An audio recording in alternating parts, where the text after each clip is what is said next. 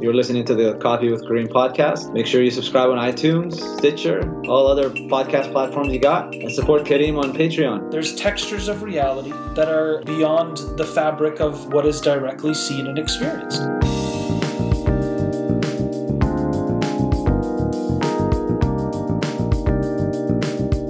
And the biggest example of this is the late Stephen Hawkins.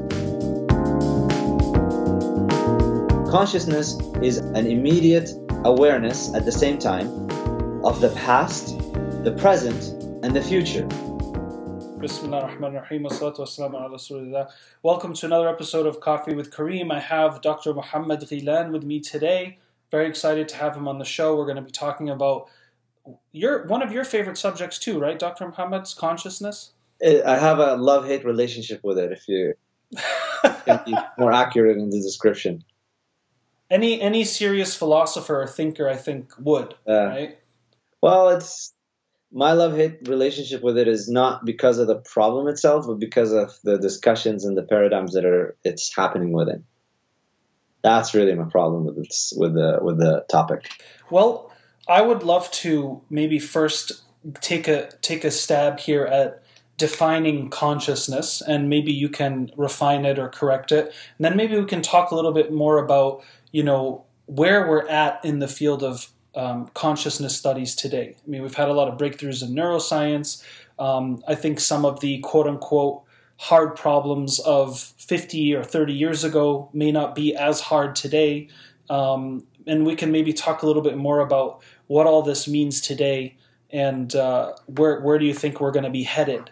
And I think this also ties into things like artificial intelligence and singularity and all that fun stuff. But so my understanding of consciousness is it's not necessarily like my self-consciousness, right? Like, oh, you're a self-conscious person, which can be used as maybe I'm just aware of something right now, like the sound of my voice or you sitting here in front of me. It's not self-consciousness in the sense of self-esteem, like I feel inadequate about something. I'm very self-conscious about going to the party. But my understanding of consciousness is really about this subjective, qualitative perspective that any person has. And I've heard it also defined by other scholars in the field as it's essentially what it's like to be a system, an organized system with integrated information. So for example, if you and I, our consciousness got transferred into a leopard or a bat or a dolphin, it's not like we would all of a sudden, the lights wouldn't go out and all of a sudden you're just not there, but you would have this full immersion and qualitative perspective of being as a dolphin or as a bat. So you'll actually feel exactly what that's like and understand what that's like, and that would be how a dolphin or a bat is conscious, so to speak. So let me just start with that and hear what you have to say about I just had a flood of things just occur to my mind as you said these things with regards to subjective, qualitative. All of these terminologies are actually excluding the discussion from the scientific realm, which is a quantitative, empirical, objective. That's why you're here. So in the field of the study of consciousness, there's really no agreed upon definition of what consciousness is. Right. What you present is one kind of take on it. I guess it'd be one of the dominant ones that they define it as such. The most famous example of that is Thomas Nigel, What It's Like to Be a Bat, that essay that he wrote about it. And it's in the sense that you can't actually experience or think about or conceptualize what it's like to be a bat until you are a bat. There is a debate about, is it really a qualitative experience? Is it a quantitative experience masquerading as a qualitative experience? Is it even there as opposed to just an illusion? Right. And one of the examples they give you is like a sunset. It looks like the sun is setting, but that's an illusion. The sun is not setting. It's just that the earth is rotating around its axis and is giving you the appearance of the sun setting. But it doesn't actually exist as such. And so consciousness is maybe something like that. Is consciousness an emergent property where the constellation of neuronal activity in the brain coming together results in an emergent property that we call consciousness, which is the subjective awareness. Is it identical with neuronal activity? So that's another example. That's another take on it. Is it just, it's like a property theory where neural activity results in a quantitative, measurable thing that we can investigate, and at the same time, it results in a conscious experience that maybe it's not privy to our measurement tools yet. And that's really the key thing here. Yet technology hasn't advanced to the level where we can do it. It's essentially if I build, like, let's say 10,000 little CPU units, and they're wired in a certain fashion, and we get all that neural computational system down, that's one way of understanding. If we reduce consciousness to the neurological computational process, we could technically understand that in the human first and then replicate it with that hardware. And if we turn that on and it works the way it does, that could make the lights go on for this intelligence, so to speak, right? So that's what you mean by, isn't that the direction that we're kind of going in modernity with understanding consciousness? We want to find the neural computational system that mirrors that. That's the direction, but you got to remember that that's not necessarily the right direction. It's just the overarching paradigm under which we operate is the scientific paradigm that assumes philosophical naturalism. And when you take that paradigm for yourself, what that does is it basically limits and determines the types of questions that you can ask. So if I say that all that exists are material entities that can't be measured at some point in time, all that we are limited by is really technology. We just need to advance technologically enough for us to reveal dimensions of nature. The latest example was the Higgs boson. You need something so powerful, computational systems that are so massive that finally you can get that blip on the graph that tells you this is a sign that now we have an indication. We haven't measured, we haven't actually observed the Higgs boson itself, but we now measure the effect of the Higgs boson in this way, in this gravitational field. And so that tells us that it exists. So that's really the paradigm that we're operating within. The question I ask is, how can you start to investigate something that you haven't even defined properly yet? There's no agreement on, you go to any scientist or any philosopher that works with this problem of consciousness, the first thing that they will tell you is how they define it. And then they go about the answers that they provide you.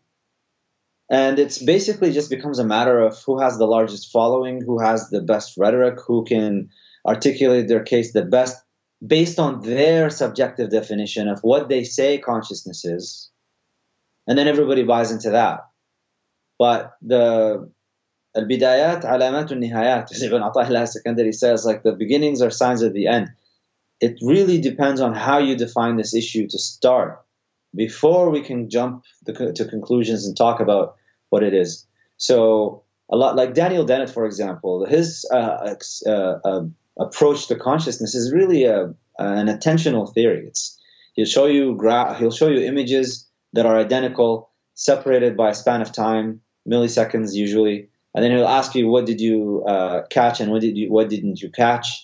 And then he'll show you the differences between the two images, and that's to him how he explores the problem of consciousness. Based on this definition, it really relies upon sensory experience. And so if you have a deficiency in your sensory experience, then you have deficiency in your consciousness. And we know that that's not the case. Like when you're sleeping? Is a blind person, is a deaf person less conscious than I am because they can't have access to certain sounds? Consciousness is something greater than that. It's not, I really like the way that Abu Nasr al-Farabi explores it. I like al-Farabi's treatment because al-Farabi was very obviously committed to the Quranic worldview. And so when he talks about consciousness, but let's just step back a little bit before we get into al-Farabi. Sure. When we talk about consciousness, I recommend people pick up George Macari's Soul Machine, this thick, dense book where he talks about the historical development of the concept of the mind, which is very intimately connected to the concept of consciousness. It was an Enlightenment project, one of the many projects during the Enlightenment period, in which the soul, which is the ruh, as we say in Arabic, this immaterial thing that is animating our existence, material existence, has been negated and exchanged for a physicalist description of what it means to be human and to explain the existential questions of the human condition.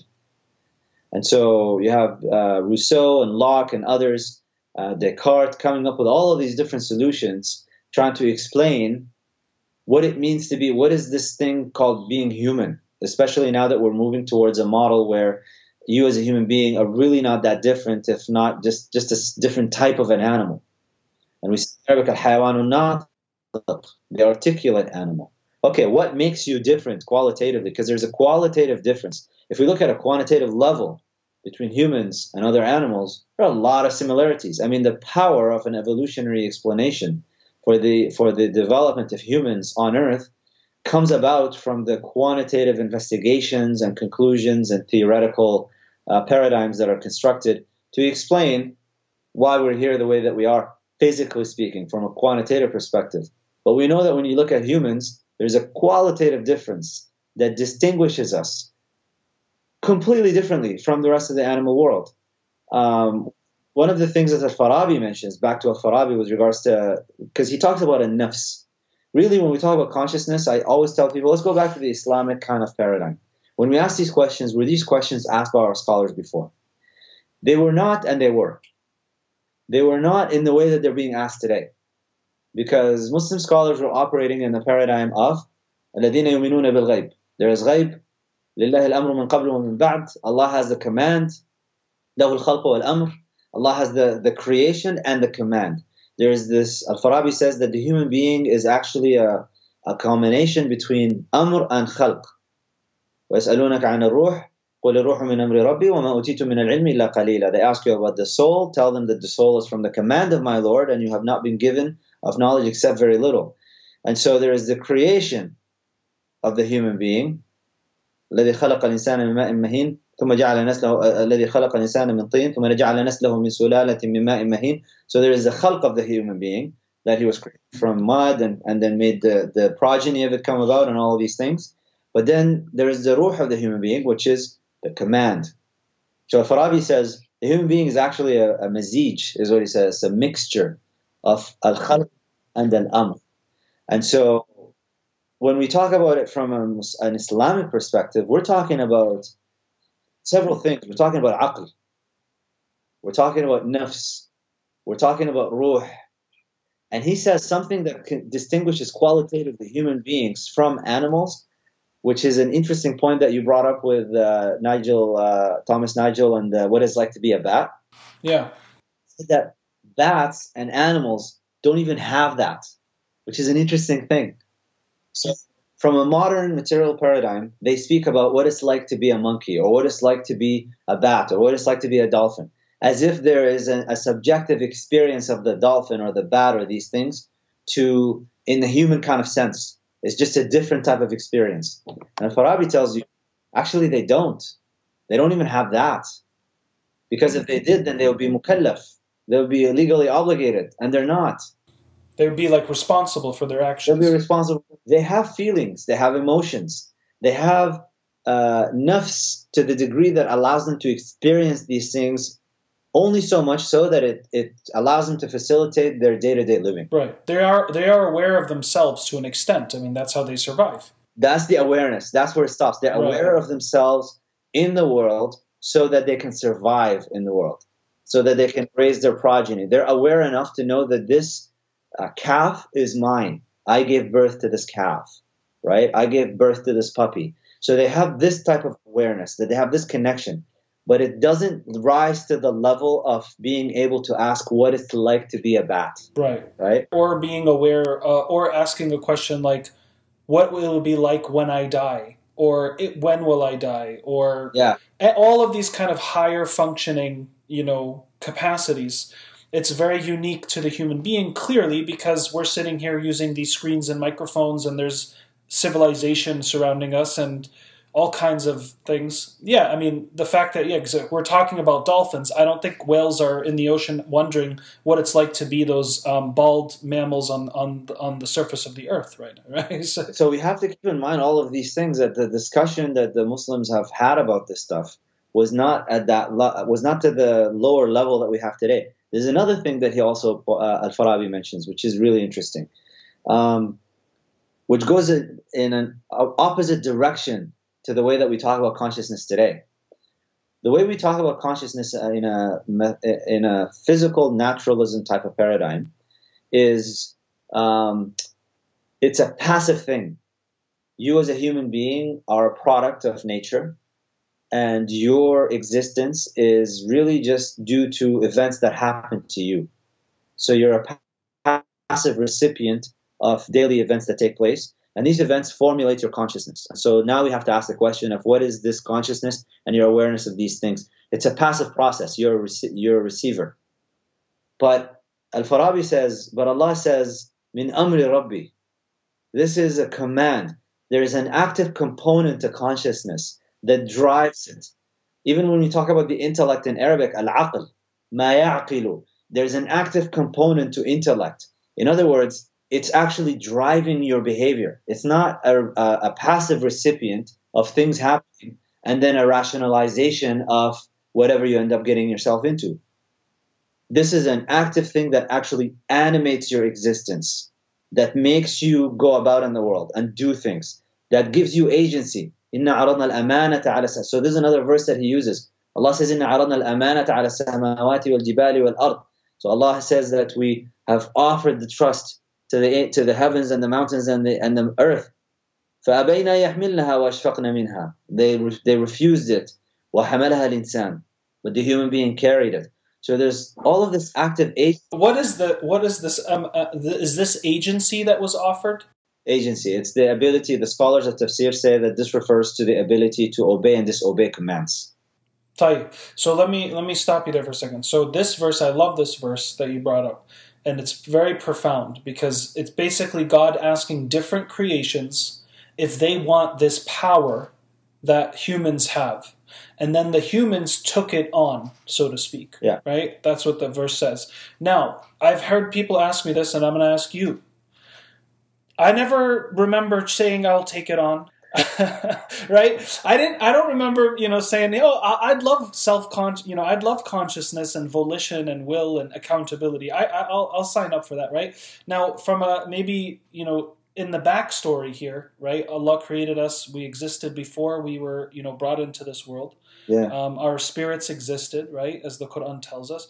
Now, my understanding is, no, if I'm here and you're here, it means we accepted that invitation. That's why we're here. Yeah. We may not remember it like as clear as what I had for breakfast this morning, but it's like the other aspects of ourselves, like that longing or returning home, like fitra, knowing there's Allah, knowing there's an unseen, like all of these things are blueprinted in us. Yeah. Would you say this acceptance of this invitation from Allah subhanahu wa ta'ala is part of that as well? I would say that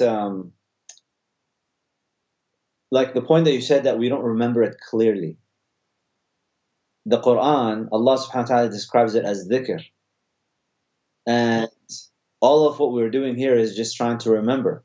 When you engage in invocations and adhkar and stuff, all of these things are just reminders of yourself of the original trust, of the original covenant that we took. Alastu bi rabbikum qalu bala shahidna. Am I not your Lord? They all said, yes, we testify. So all we're doing here is remembering these things. The fact that we chose it and we don't remember it doesn't disprove or doesn't create a problem. Right. It's just that you don't remember it, that's all. And the blueprint is basically to drive you towards, like, Allah has given us all of these things internally through our fitrah and externally through messengers to remind us of the story. Come back and respond to this call.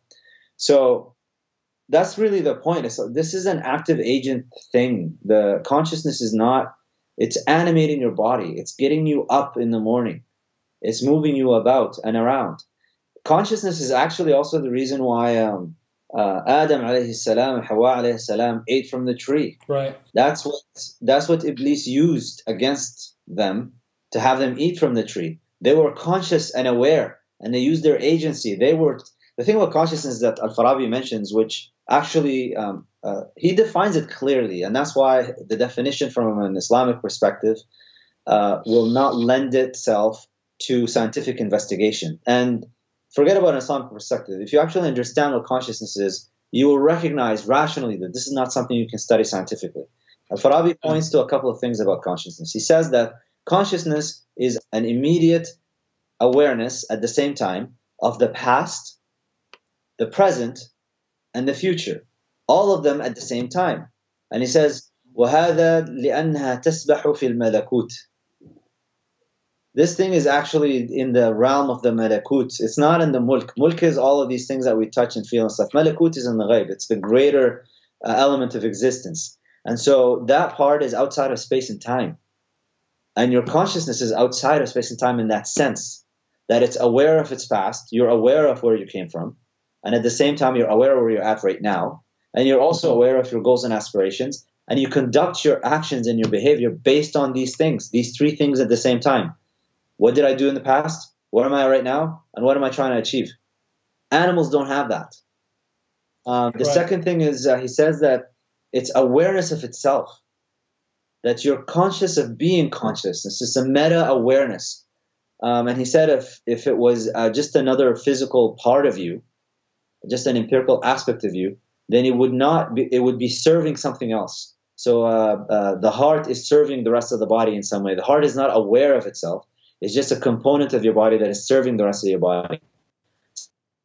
Same with the kidneys, the liver, all of your limbs, they're serving something else. They don't have a meta-awareness of their own existence on their own accord, except for consciousness. And so he says that is another proof that consciousness is not a physical thing. It has a meta-awareness of itself, which means that it serves itself. It doesn't serve anything underneath it. And the other thing he says that also is related to its existence outside of space and time is all of your body disintegrates. All of your body goes through developments where it gets better and then it gets worse throughout your lifetime, except for consciousness. You see somebody who's 70 years old, they're still the same person. If your consciousness was linked to your physical body and your physiological function, then you should see a tangible difference in a person's consciousness. We're not talking about mental capacity here. Well, because I was going to ask you, what about Alzheimer's or, amnesia? Alzheimer's is an interesting case, actually, because in the early stages of Alzheimer's, a person knows that they're losing their mental capacities. They have an awareness, which is an interesting, it's a meta-awareness. I'm aware of my memory. But I'm losing my awareness. Okay, what is the power? Where is this coming from? That you're aware of the decline of your mental capacities. Right. Before they completely go and then you lose all of them, there is this kind of intermediate period where you can see that happening and you're observing it take place. It's almost like I like the way that Rupert Sheldrake compares it. He says, why do you have to say that it's an emergent property? Why don't you look at the brain almost like a receiver and a radio? So if a radio is broken in some way, there's some malfunction to it, you might still get the signal, but the signal it's like poor connection. It's not clean. Right. You have a little bit of static happening in the radio and stuff. Or it's choppy. It's choppy. But does that mean that the signal coming is deficient, or is it the tool that you have in front of you has a problem? Right. And that actually touches not just on Alzheimer's. That touches on people that have. I had a sister ask me about. She has a son with a disability. And I said, you have to recognize that the ruh is not disabled. From an Islamic perspective, your son knows what's happening. Interesting. He recognizes it's just the tools that he's been given in this world, they're malfunctioning. The brain, the body, all this is an instrument. It's an instrument. And they're not functioning properly, but this person is there. And the biggest example of this is the late Stephen Hawking. This guy had everything go away. And Allah, I look at these things as Allah just giving us proofs against ourselves. Like, look at this person. Everything is dysfunctional. Nothing is working. He's literally using one muscle in his cheek to communicate with you, just to show you that he's still there. There's something there. So the difference between him and somebody else that maybe having an intellectual disability, their mental processes are not going through as the way that they should. That doesn't mean their consciousness is not there. And that's why, the arguments against euthanasia, against abortion because a kid has some sort of a disability or whatever the case may be, if you don't have a religious paradigm, you don't believe in the ruh, you don't believe in what consciousness is, because consciousness is a switched-in term for the ruh. That's really what they're talking about. It's a materialized term that where the ruh has been eliminated, and they're just now saying consciousness. What is consciousness? It's actually the same questions that the Jews asked the Prophet ﷺ when they asked him what the ruh. If you bring them today, they would just say, what is consciousness? And we would just come back at them in modern language and say, قُلْ consciousness is min amri Rabbi. Is really what you would say. Because the ruh is what's aware. Right. This reminds me of when I was an undergrad, I read a lot about Helen Keller. Yes. And she is brilliant because for those of us that don't know, she was blind, deaf, and she couldn't speak. And then she became an author. That's something. SubhanAllah. So it's fascinating because when you read her accounts of herself, I mean, I still remember it vividly. She said the first word she ever learned was water. And she said that the moment the lights went on for her was when she associated, because she, was using Braille, I believe at the time, right? Her step-parent or whoever her guardian was. And so she was like, it was the first time that I realized this wonderful, cool, flowing something was WATER. Yeah. And she just described that light going on. And she said before language and starting to associate meaningful impressions in her psyche with words, she said, I knew I was there. But she described it as an unconscious consciousness in this dark nothingness. Right? So she was there. She knew she was there, but it was almost like she was imprisoned. Yes. Right? Yes. And slowly, as all of these words started to take root in experiences and senses, it's as if these stars started to light up in this infinite dark galaxy. And eventually she, the lights went on, even though she was still blind and deaf. SubhanAllah. SubhanAllah. So this brings me though to another question, which is also kind of debated around this subject of consciousness: is does consciousness precede language, right? And do you need language to be conscious? I mean, maybe I just answered my own question with this Helen Keller story, but we would have never known that unless she told us about it herself, for instance. So how much do you think language is inextricably tied to our consciousness, or is it again just another tool or instrument to give form and shape and rise to what's already happening? I keep referring back to Iqbal whenever this issue of language and consciousness as in the ruh comes up, because in the reconstruction of religious thought in Islam, he has a section where he talks a little bit about spirituality, and he says that a true spiritual experience does not lend itself into language, because a spiritual experience is outside of space and time. You're talking about experiencing the divine. Yeah, it's beyond cognition. It's beyond cognition, and when you talk about language, you're talking about a progression through space and time of certain cadence, certain elements coming together in your brain so that you can produce these things and express them. And they're limited by space and time. Language is something that occurs within space and time. And so it's just another instrument. And if somebody does not have that instrument, for example, it's they have their own languages, but you can go to the Amazon tribes, people that have not had connection whatsoever with any other civilization. When you have these researchers, anthropologists and whatnot, they go to these jungles in the Amazon and they find people who have just never had any human contact. They have language amongst each other. They can understand each other and stuff, but between us and them, for all intents and purposes, practically speaking, there's no language. Do you say that these people have no consciousness? Do you say that, they have ways of expression, but it's just not intelligible to us? Or are babies not conscious until they learn how to speak, right? That's obviously not true. Why is the sunnah? I mean, again, I always go back, subhanallah. اليوم أكملت لكم دينكم وأتممت عليكم نعمتي ورضيت لكم. This religion is actually amazing, and we are the ones who just don't really get into it enough. Why is it the sunnah that when a newborn is coming into the world, the first thing that you do is you do the adhan in the right ear, you do the iqama in the left ear, and then you do the tahniq, which is chewing the date, Yeah, tamar, the date, and then you put that in their gums Yeah. so that they can taste the sweetness. What are you doing there? And the lesson, the scholars tell us, is that you're reminding them of the covenant.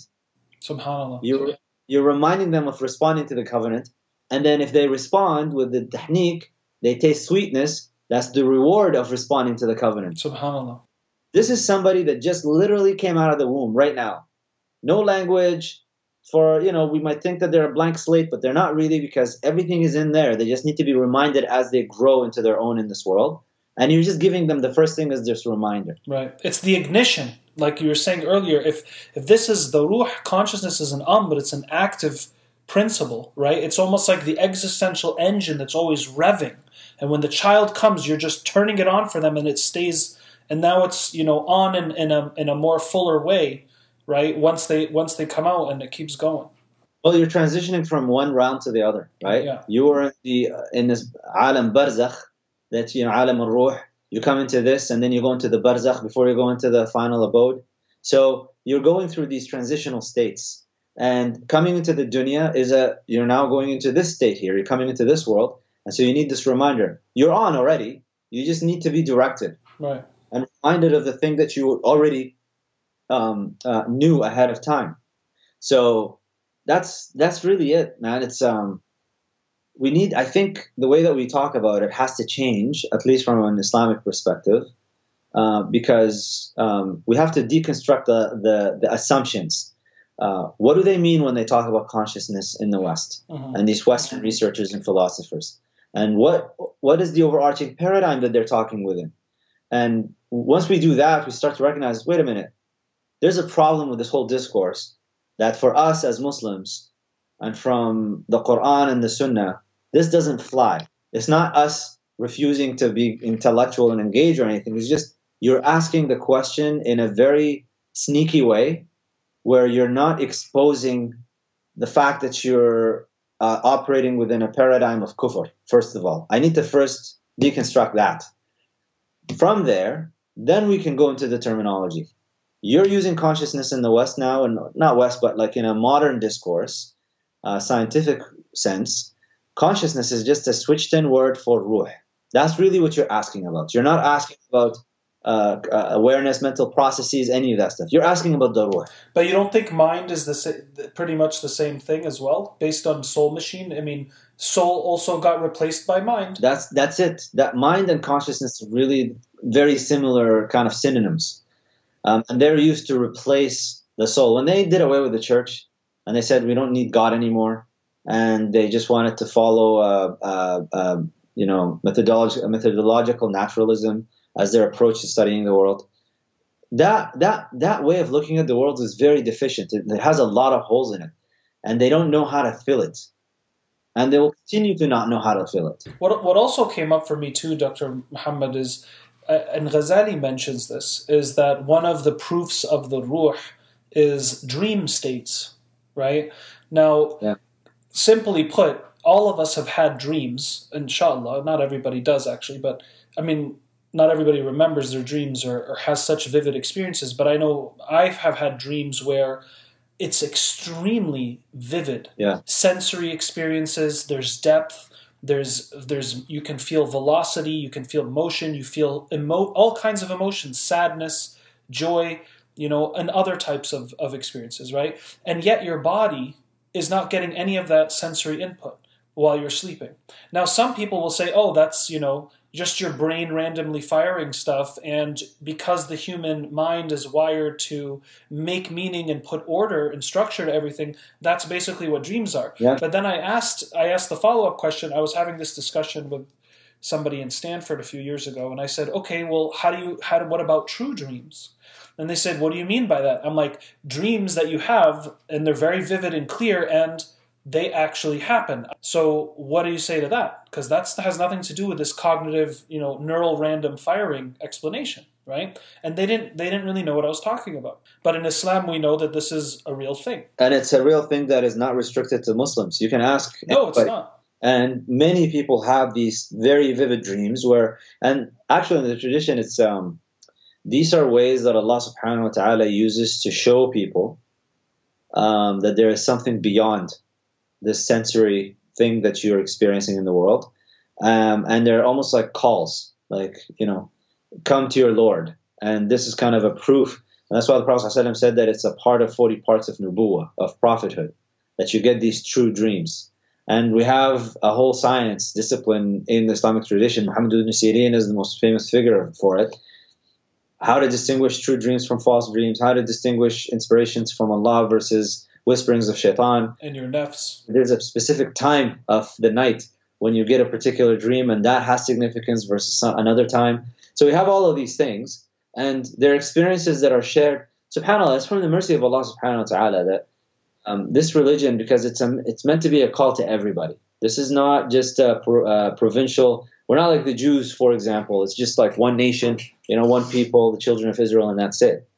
Allah subhanahu wa ta'ala sent the Messenger sallallahu alaihi wasallam lil alameen. It's for everybody. And so it's universal. It's universal. And so he gave access to all different kinds of people to different experiences that allows them to start to maybe consider that this is not all there is to the world. No matter how often you get told this and how much you see the atheist types get up on stages and record videos and try to affirm that, when people sit back and just reflect, even people like Sam Harris, by the way, he has actually genuine spiritual experiences from some of the things that I've heard. Right. But he's so committed to in such a blind way, talking about blind faith, he's so committed to his ideology that he's not willing to let go of it and consider that you're getting all of these doors opening for you and you're refusing to go through them. Right. Which is sad. It's a sad thing to be, a sad state to be in. So would you say that dreams and perhaps true dreams are a strong evidence of the ruh? Yeah, because the ruh is already, when you go to sleep, the ruh goes into the malakut. وَالَّتِي لَمْ تَمُتْ, Allah subhanahu wa ta'ala, the ones that don't die, He returns the ruh back to your body. But when you're asleep, the ruh departs and it goes into the realm of the malakut, and it's outside of space and time at that moment. At least space and time as we experience it. And so they're proof that there's something more. All of these things are proofs that you need to, it's kind of sad. We've lost our curiosity. The modern age talks about how curious we are, and that's why we made all these scientific discoveries and such.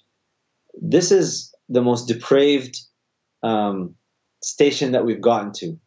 We're curious about all the things that don't matter, and we're not curious about the things that actually matter. So when you get these dreams and these experiences that you have, when you see, forget about dreams. Sometimes you'll be just standing awake, completely awake, and you'll see an event happen before it happens. And then it takes place in front of you. And people attribute that, it's just déjà vu. Right. But déjà vu is still a very, very mysterious, enchanting thing. Or Carl Jung termed synchronicity, which is when you have an external event have direct connection to an internal significant moment or thought or idea. So for instance, if I'm contemplating and doing this podcast with you and I'm just thinking about butterflies and there happens to be a butterfly banging on my window right now, that's a synchronicity, right? It's the possibility of that is very, very, very slim, right? There's a good example that just happened to me yesterday. I got an email from a sister, a friend of mine, and she said she was sitting with her friend.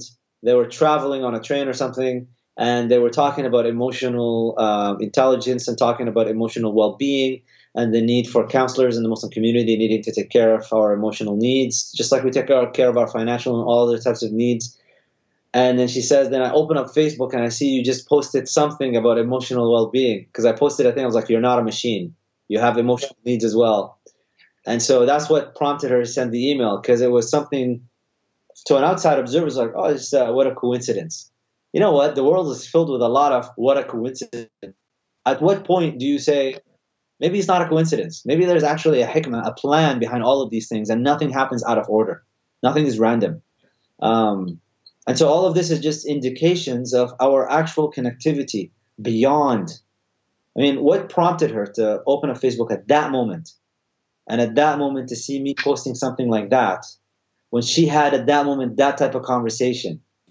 You hear stuff like this all the time. Like, I was just thinking about my buddy Muhammad and I haven't talked to him in 2 years. And wallahi, he calls me that minute, right? Stuff like this. We have all these expressions and saying, yeah, it happens all the time for people. All the time. So there seems to be a lot of experiences that anybody, regardless of their background or theology, can vouch for and be like, yeah, there's some mysterious stuff that happens that isn't really, you can't really explain it by statistical probability anymore or coincidences, right? It seems like there's something else, I don't want to use the word magical, but let's say enchanting, right? Or wondrous. Yeah. That's happening. There's textures of reality that are beyond the fabric of what is directly seen and experienced. This is, again, back to the original topic that we started all of this with consciousness. It's the same thing. I think we're so enchanted with technology and scientific advancements and how amazing it is that we could be on opposite sides of the planet and communicate in real time through technological means and communication tools. It's all of these things have really blinded us from the bigger picture. And so we assume, because science is so powerful and it impacts our lives in so many different ways, we assume that it should answer everything and it should deal with everything. And it just simply doesn't. That's like somebody who looks at the world because your eyes can see so much and then assumes that if, let's say that you're deaf, that sound doesn't exist. Just because you don't have the tool to hear sounds, that doesn't mean the sound doesn't exist. Kind of a similar idea here. Science is a tool. It's a tool of it's a knowledge tool that we use to find out certain things about the world, to investigate it, to find out patterns, to make use of it so that it benefits us and facilitates our lives.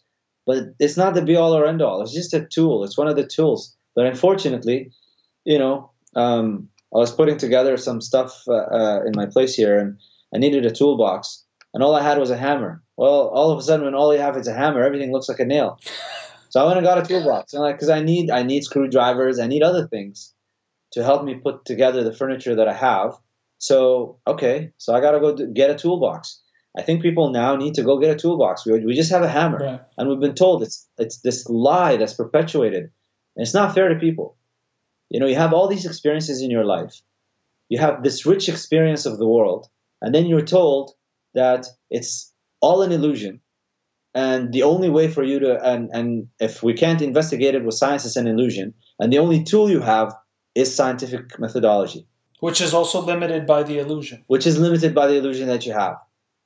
I don't know. I think it's unfair to people to tell them that, and it's also taking the human intellect. The power of the human intellect has been reduced to its lowest common denominator, because if you think about the levels of intellectual aptitudes, the highest level is the abstract level. It's the ability to engage in abstract thinking, where you don't have access to the sensory experience per se, but you go beyond it to the meanings and the forms, the realm of the forms. That's pure reason now we're talking about. The idea of recognizing the necessary versus the possible versus the impossible, rational judgments of things. You're told today that you don't have that, and that doesn't exist, and the only thing you have is what an animal has, which is sensory experience. Touch it, smell it, feel it, that's it. So we've reduced human beings into these things, as opposed to there's more to you than all of that stuff. But they just tell you these things and you take it. I mean, atheists, unfortunately, don't recognize it. They just take these things on blind faith value. They just take it on blind faith that there's nothing to this. It's all an illusion. Why do you say that? Because Sam Harris and Richard Dawkins said so. Really? That's your answer? That's the new priesthood of atheism. Let me ask you this, Dr. Muhammad. So when we just think about it like day to day, and I always like giving this example. So when you're choosing right now to talk to me or move your hand around, there are signals being sent from the brain down to these limbs. Sah?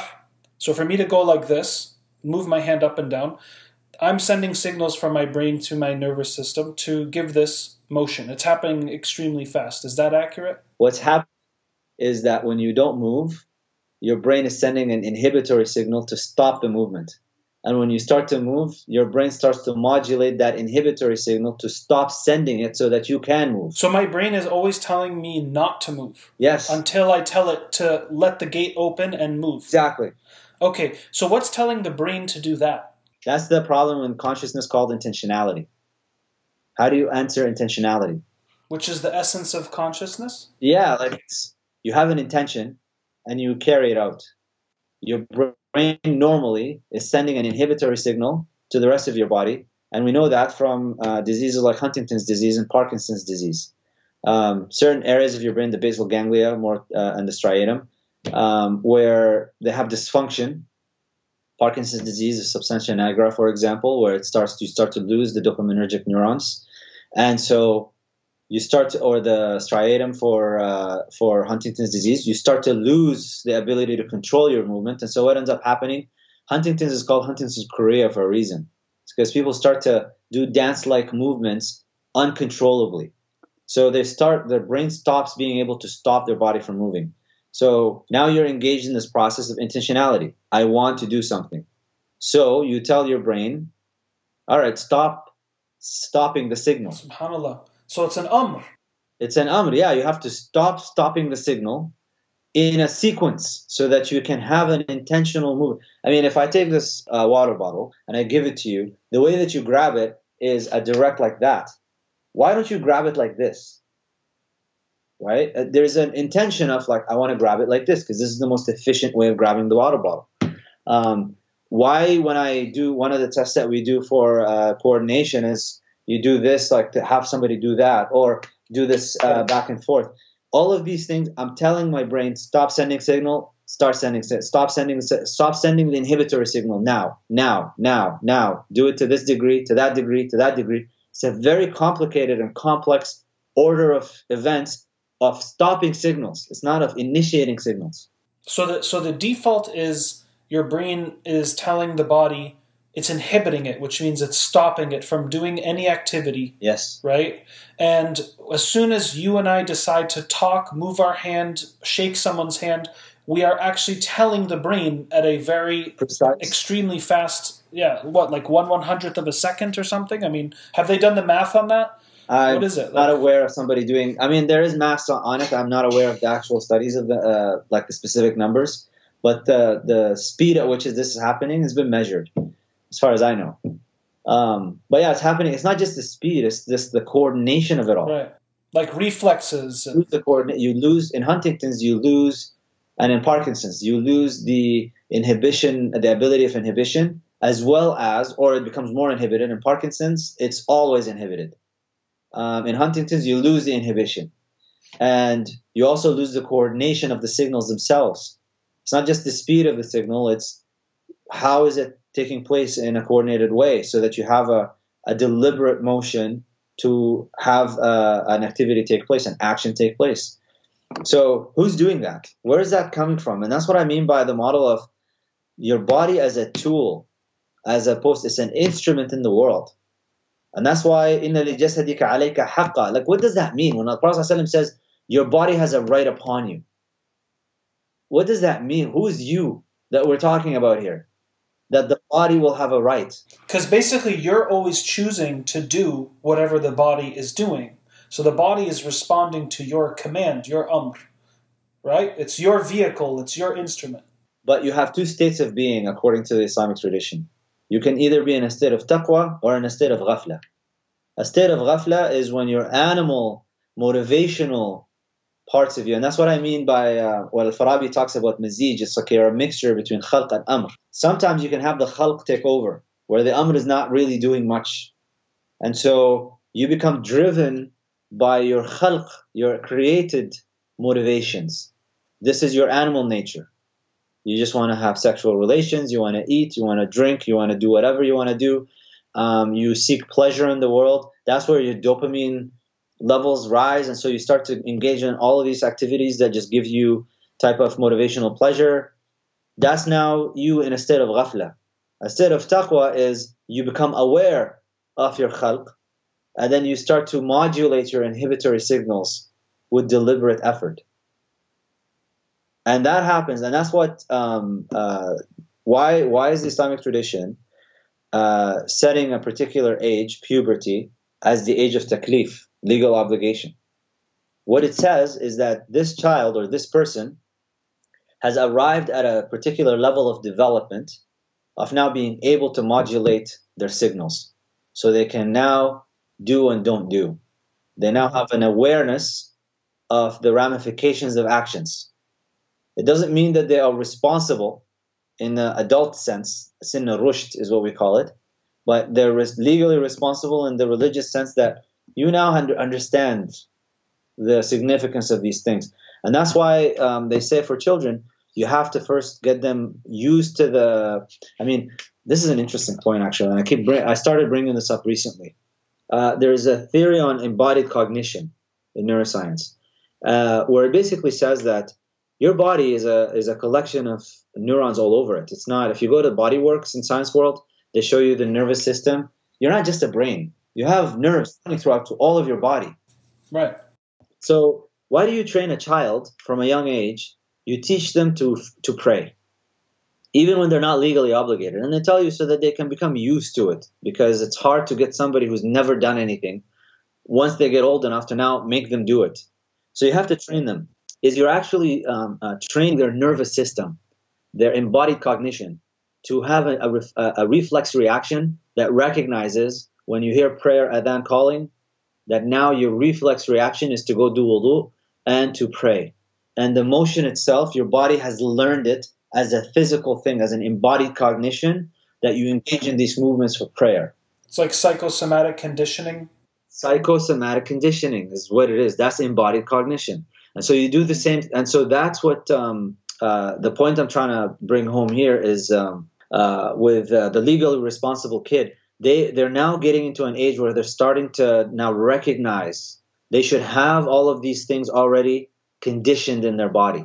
If you've done your job right as a parent, now you don't have to command and prohibit it with force. As they get to sin al-rushd, which is now they're having their full wits about themselves, now they no longer can be punished in the way that you can punish them when they were younger than that. But it's a holistic kind of approach. And consciousness, it's actually embedded within all of this concept. It's not like Descartes when he said it's in the pineal gland. It's like this thing, because they're still thinking about it as a material thing. The scholars talk about it as a latifa, hawaiya. It's like you can't even measure it. It's like an air thing. It's a non-material thing that it goes throughout the whole body. It's everywhere. And that's your consciousness. It's your whole being. That's where you get gut feelings from. That's why you have your heart tells you things. You have this. Why does your heart pace in certain contexts? I'm not talking about fear and anxiety provoking contexts. Just other regular contexts. All of a sudden you have this gut feeling, and then your heart starts to pace, and you don't know what's going on, what's happening. That's your consciousness recognizing something about the aura around this place that it's connected to, and it's trying to tell you something before you become mentally aware of it through your mental processes. And also with the heart, it has a self-generating electrical signal that makes it pulse. We also don't know how it does that either, correct? Well, you have about 50,000 neurons. You have the atrial natriuretic peptide that gets released in certain situations, and it has communication with the brain, and the brain can respond to it, and it can release hormones as well, like adrenaline, so that it can hormones to release adrenaline from the adrenal glands. And so you have the whole system is integrated. Right. The heart and the mind, they communicate with each other. They communicate back and forth, and the heart is the first thing that actually develops before the brain in the fetus. develops. Yeah, in the fetus. And it starts beating, and it starts generating its own thing and doing its own thing before your brain is there. Approximately about 6 weeks, and the Prophet ﷺ said about 40 days is when the ruh is blown into the womb as well. And that's why the scholars differ about where is the aql, where is the place of the intellect? Is it the heart or is it the brain? Majority actually say it's in the heart. The reason for that is because إِنَّهَا لَا تَعْمَى الْأَبْصَارُ وَلَكِنْ تَعْمَى الْقُلُوبُ الَّتِي فِي الصُّدُورِ. The hearts go blind. And Allah subhanahu wa ta'ala says, it's the hearts that are in the chest. So Allah points directly and says, it's in your chest. And that's another proof that this thing up here is a receiver. Again, it's an instrument. It's a receiver. It's not that the driver is here. This is just the receiver of it. Yeah, it's. I love it. But let me ask you this. So if the default setting is inhibition, and every time I do something, it's actually an amr, this mysterious intentionality or will, right? That's telling whatever I'm doing to do it. And there's nothing in the brain that actually tells the brain to do what it does. It just does what it does based on me being alive, right? Which is kind of this argument of there must be something else here beyond the mechanical instrumentation. But what about in, let's say, a chimpanzee or a dolphin? Are they also set up in the same way where their default setting is inhibition and they actually command themselves to protect their young or to go grab that banana off a tree? So the physical process is an inhibition process. That's how the brain functions. It's an inhibition process. The question then becomes, back again to the point we mentioned earlier about the qualitative difference between the animal kingdom and human beings. Why is intentionality limited in the animal world to physical processes, physiological functions, survival in the wild, care of the children? That's it. All sensoria. Yeah. It's all sensory stuff. It doesn't go beyond. We have a civilization. I mean, these are things that, I don't understand. Yeah, dolphins aren't riding beamers in the ocean, right? No, they're not. This is what I mean by these guys that reject all of these things and they call themselves rational.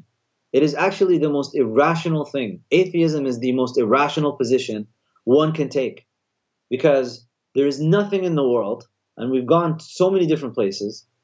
Human beings are the only creature that is going about and doing the things that we're doing to the degree that we transcended nature. We're subjecting it to our will and whim. We also have the ability to self-destruct because of it. Exactly. We are doing it to our detriment. And so I find it really fascinating, the commitment, the ideological blind commitment to rejecting God and rejecting religion, which to some degree I fully acknowledge that. If you look at the psychology literature on religious belief and why people convert and don't believe or whatever, a lot of it has to do with just emotional factors related to communities, and then we just do post hoc rationalizations. If Islam is true, then how come Muslims are engaged in all of this, and that, and why are they doing this, and that? So I get it.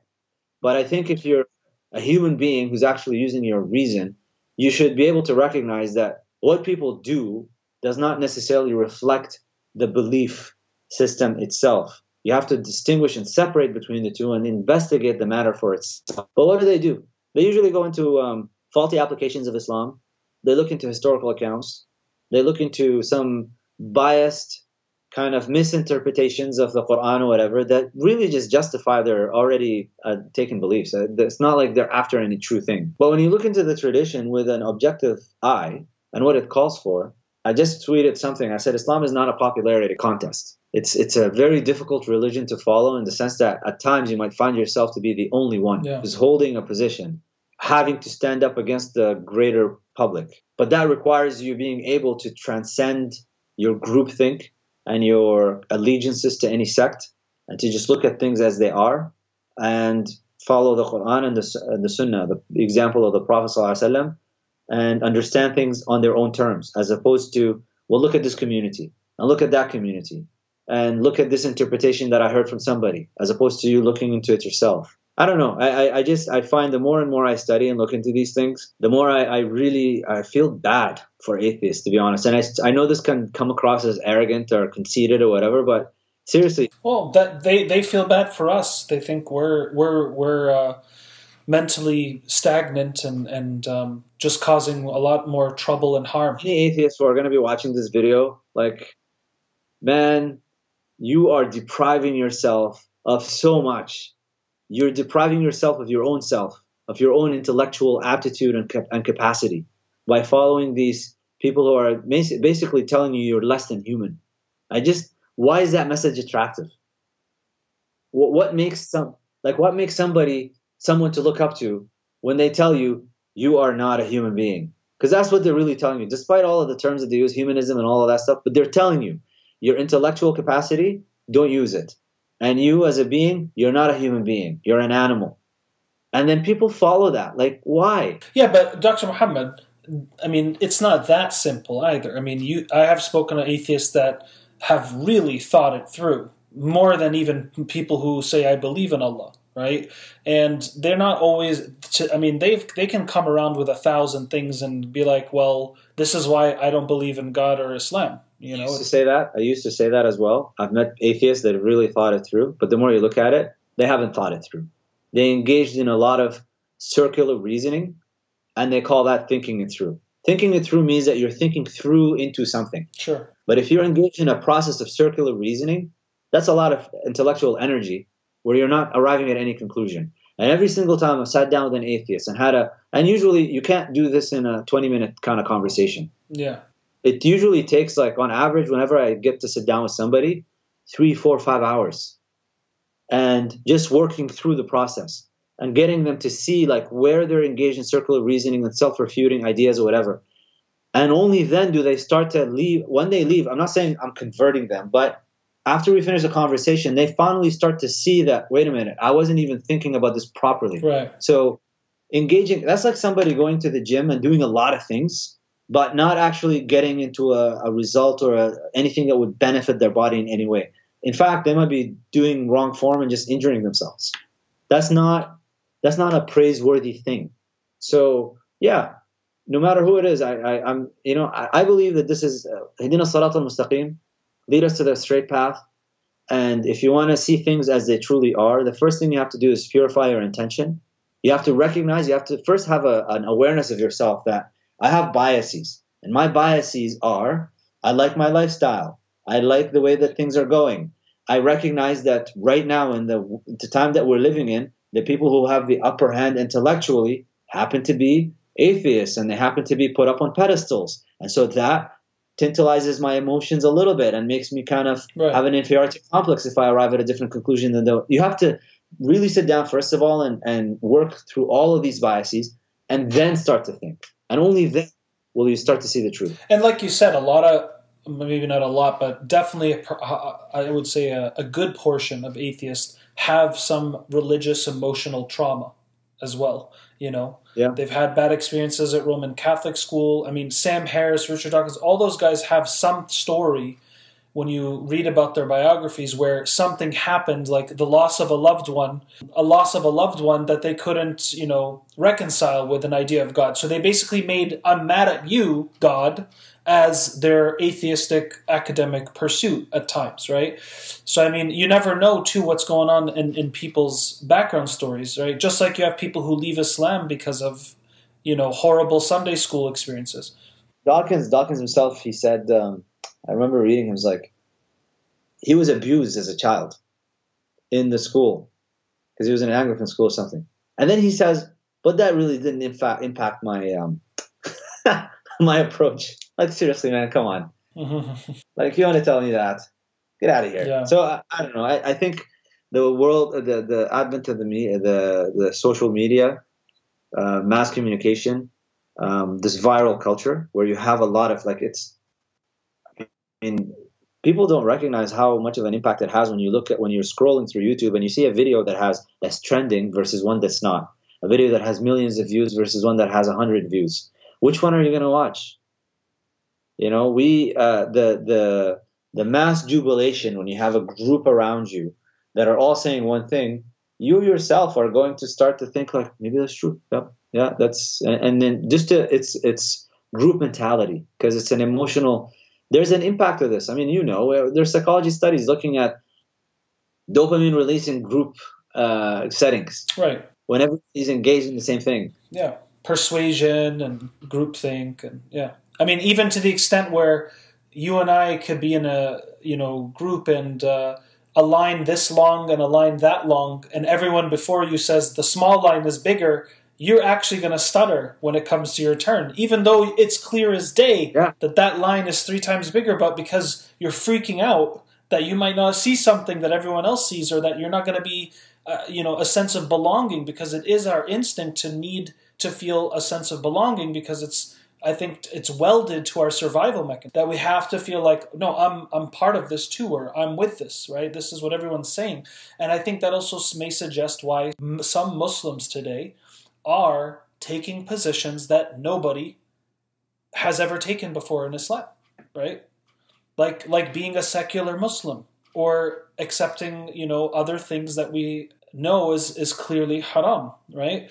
Or claiming things that were obligatory are no longer obligatory, like praying 5 times a day or rejecting the sunnah and the hadith. And I mean, once somebody told me, I said, look, you can't just reject the sunnah and hadith. Allah subhanahu wa ta'ala commands us, and the Prophet sallallahu in kuntum tuhibbuna Allah fattabi'uni, and I finished the verse, and he was like, well, maybe the Prophet was just saying follow me like down the street, like follow me to this place, not follow me like existentially. I'm like, really, man? You that's the way you're gonna try to justify like not that this doesn't matter, I mean, we're getting to that place, man, and these are people that grew up Muslim. I mean, the latest scandal that happened a week ago, or a couple of weeks ago, was the claim by a certain individual that even Sahih al-Bukhari itself cannot be attributed to Imam al-Bukhari with certainty.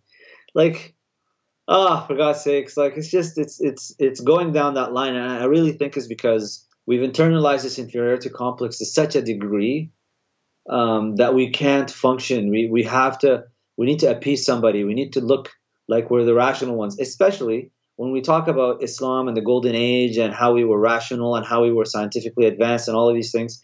And so we want to maintain that kind of image. And to maintain it, well, who are the rational ones today? The rational ones today are the ones that reject religion. At least so we're told. Because that's who gets the platform. These are the ones that get famous. And so this is kind of the way that we're going down. And it's dangerous. And so we have conversations about all these things. Again, back to the thing that we mentioned before we got into the podcast itself, was we need to elevate. We need to have people that study these things seriously at a deeper level. We need to have people that go beyond simply studying medicine or engineering and that's it. We need Muslims that engage with the tradition actively. I mean, there is I think one of the problems is that we have separated between Islamic studies and so-called secular studies. And the call that was put before by some scholars that say that, and some speakers, were let's bring all the scholars into one room and all of the secular, educated people into one room, and then they can share the knowledge and then we can come up with new solutions. I don't think that's actually a good idea. I think the better idea is that you need individuals take on the task, which is a heavy burden, but it is doable, of I'm going to go study psychology, while at the same time, I'm going to go and study the Islamic tradition, Islamic philosophy. I'm going to study the Aqidah. I'm going to study the Quran. I'm going to memorize the Quran. I'm going to take on the task of actually being serious students of knowledge who combine these things together. Yeah, polymaths. Like a polymath, like Ibn Khaldun and Ibn Haytham. We've been lied to now. You can't do that. You have to specialize. No, you need to bring all of these things together, because you need an individual who has know-how and knowledge, has a leg in each side, so that they can synthesize this stuff and bring you kind of a synthesis that is Islamically based, that also takes into account valid facts that we can verify, and give you kind of a properly elevated discourse. But this business of, I mean, I'm sure you deal with this a lot. People that tell you that, you don't need psychology, just read the Quran. Exactly. Heard that. And I always say, I mean, look, the most beautiful and profound ulama are the ones that mastered all these different subjects, because it only made their insights and integration of ilm and of the ayat of Allah that much more profound and solid, Yeah.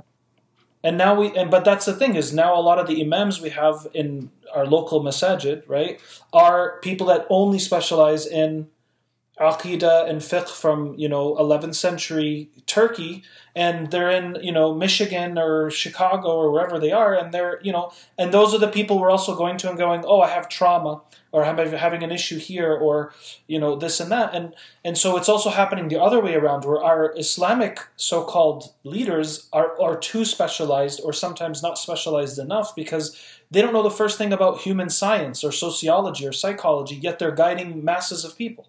Yes. Subhanallah. Yes. And, telling a girl if she got raped in a college campus that was her fault because she didn't wear the hijab. This kind of nonsense. Yeah. No, I mean, we have a lot of work to do. I think our generation, especially, we have to lay down the groundwork for the next generation. I think a lot of us, especially those of us in academia and who are studying seriously and things like that, we all have to come to peace we all have to come to terms with the fact, and peacefully, that we are just going to lay the foundation, but we are not going to see the result in our lifetime. Right. We're the transitional generation. Yes. And so we have to set the groundwork for everybody that's going to come next afterwards to build upon upon what we build. But we're not. I mean, I've made peace with that. Whatever I put out there, if it's good, then it's from Allah, and if it's bad, then it's from me. But I hope whatever is good that's out there, I've already made peace with the fact that I'm not going to see the tangible results at a mass scale. I might see it in individuals, and alhamdulillah, I do meet some people that, they tell me they've been inspired, they're pursuing things, and I do see tangible changes in that sense. I see students who are now seriously pursuing other fields while maintaining a connection with the tradition and studying the tradition. So now I know that this is taking work at that place. But I think it might be even down to my great-grandchildren before we see kind of a renaissance that is tangible, where Muslims again are the mantle-holding civilization. I look at it in the same way that that Turkish series that took everybody by storm. Totally. In many scenes, he does say that our task is to plant the seeds. It's for our children and grandchildren to come and build. And it's amazing, anybody that sees him, he was living in tents, nomads, running around horses. I mean, but he's doing all of this work knowing that I'm not going to see the fruits of it. This is for my children. This is for my grandchildren. And sure enough, within a generation, you have the Ottoman Empire kind of rise up and take over everything. And so the same thing, Muslims, same thing. The Prophet ﷺ, during his time, he didn't see Muslims go into Persia and take over and all of these things, but he set forth the groundwork. And Abu Bakr as-Siddiq radiallahu anhu put the final slabs on it and just kind of confirmed with Hurub al-Ridda and whatnot. He just confirmed that this is going to stay now steady. And then Umar al-Khattab's time radiallahu anhu is when we really saw this kind of just mass expansion. Yeah.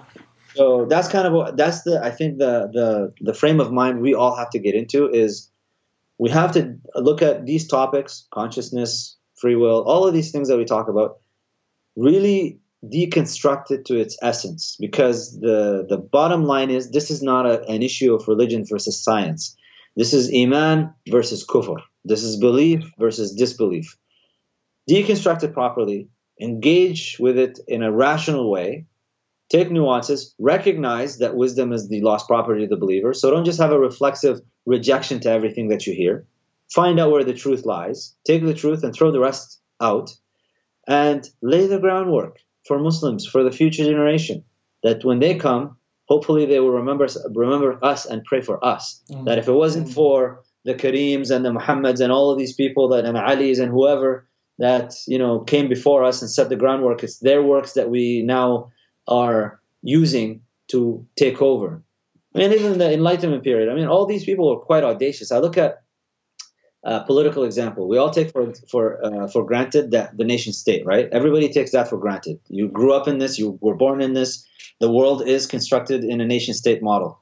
But there was a period of time when there was a group of audacious individuals in Europe, in Western Europe, who said, we don't like empires. Right. And they started to put down works that laid the ground for the next generation to have their revolutions, which then laid the ground for establishing the nation state. So that's kind of the way that we have to think about these things. A lot of Muslims today, they want to get to the end right away. They want to see a resurrection of a caliphate or whatever it is that they have an idea about. And they want to between a night and a day, all of a sudden, today we're like this, tomorrow we're like that. No. This is a slow project to some degree. Lay the groundwork first. Right. You don't want a microwavable product. Exactly. Dr. Muhammad, thank you so much for your wonderful insights and feedback, and I'm really glad to have you on the show again. I'll see you in 12 months, inshallah. No, honestly, my apologies. We've been meaning to do this for a long time. I know you're busy, man. I love having these conversations with you, though. Don't forget to check out Dr. Muhammad Ghilan's podcast. He also has it on iTunes. Be sure to leave him a review. He also has patreon.com/Dr. Muhammad Ghilan. Yeah. for me is the AndalusOnline.org. Andalus Book Club is where they can have more kind of a monthly live interaction. We talk about a different book every month, and we have a discussion about that. So that's one thing for them to check out. Thanks again for coming on, Sidi, and inshallah, let's stay conscious of our purpose. Ameen ya Rabbil Alameen.